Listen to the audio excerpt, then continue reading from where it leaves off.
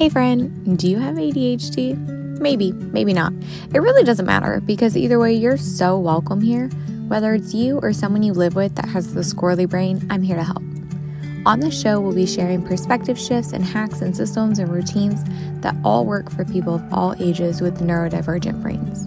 I spent the last almost decade working with students as a special education teacher and navigating my own ADHD. Whether you want someone to hold space for you or you want the tactical, tangible strategies, you're in the right place. I'm going to help you learn to let it be easy, work with your unique strengths, and move from scattered to simplified. And we're doing it all with positive perspective, self-compassion, and a whole lot of God's grace. Let's do this.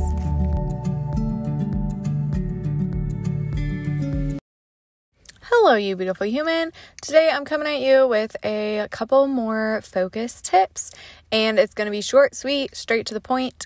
I am doing an episode every day this week. If you haven't caught on yet, we already have a Sunday one out, we have a Monday one, and this one is going out on Tuesday. And then we'll have an extra one on Wednesday. Thursday is the, normal one that we have.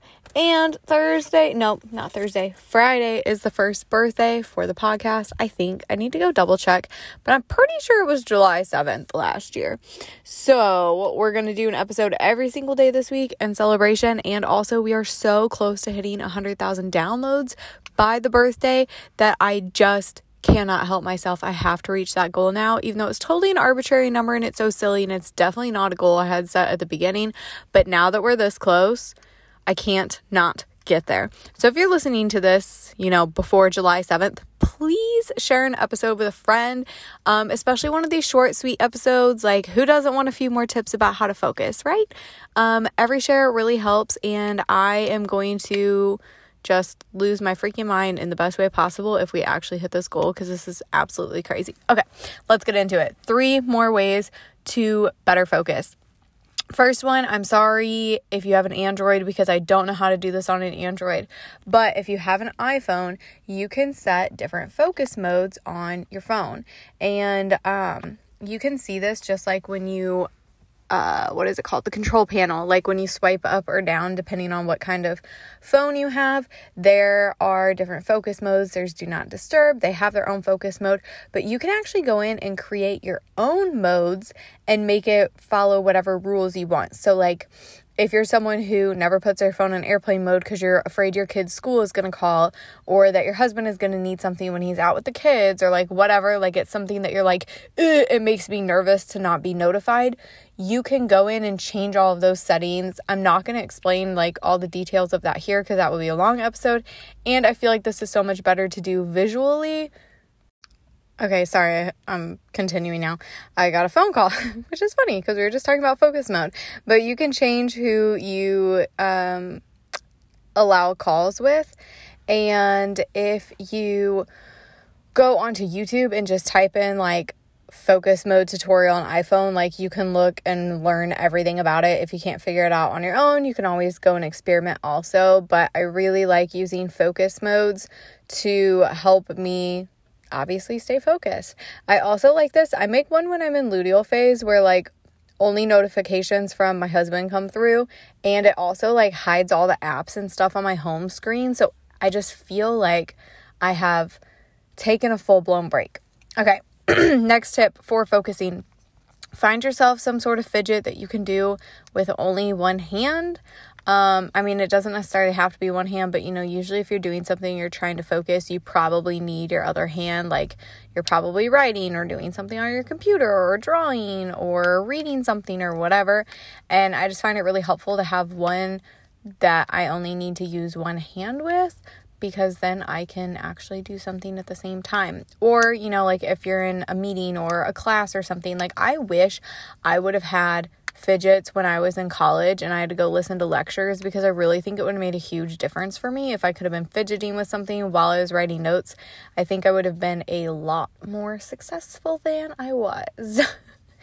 And then my last one, you guys might already know this one, but every episode could potentially be someone's first episode, and I don't want to not share one of my favorite strategies if it's going to help somebody who might never go listen to an episode where I've already talked about this. But my last one is always like either music or headphones to take out the sound. So depending on how you're feeling, what you need, you might need more stimulation or you might need less stimulation. So that's something that you kind of have to learn over time with your own body, your own brain, and what works for you. But I have loop earplugs for when I need less stimulation, and I can put those in and kind of zone everyone out and have a quiet moment even in the middle of the chaos that I'm in.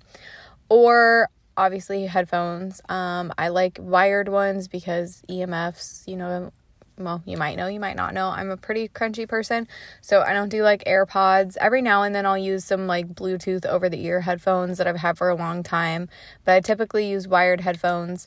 And I have two main music choices that I go to.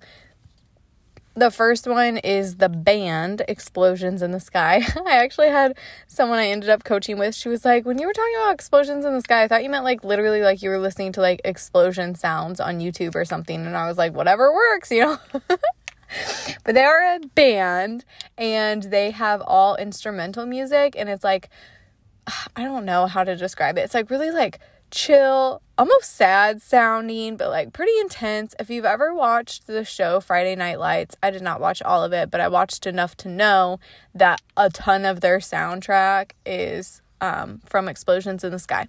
So if you ever watched that and you've heard that like really pretty instrumental music that they play in like all of the dramatic moments, that's Explosions in the Sky.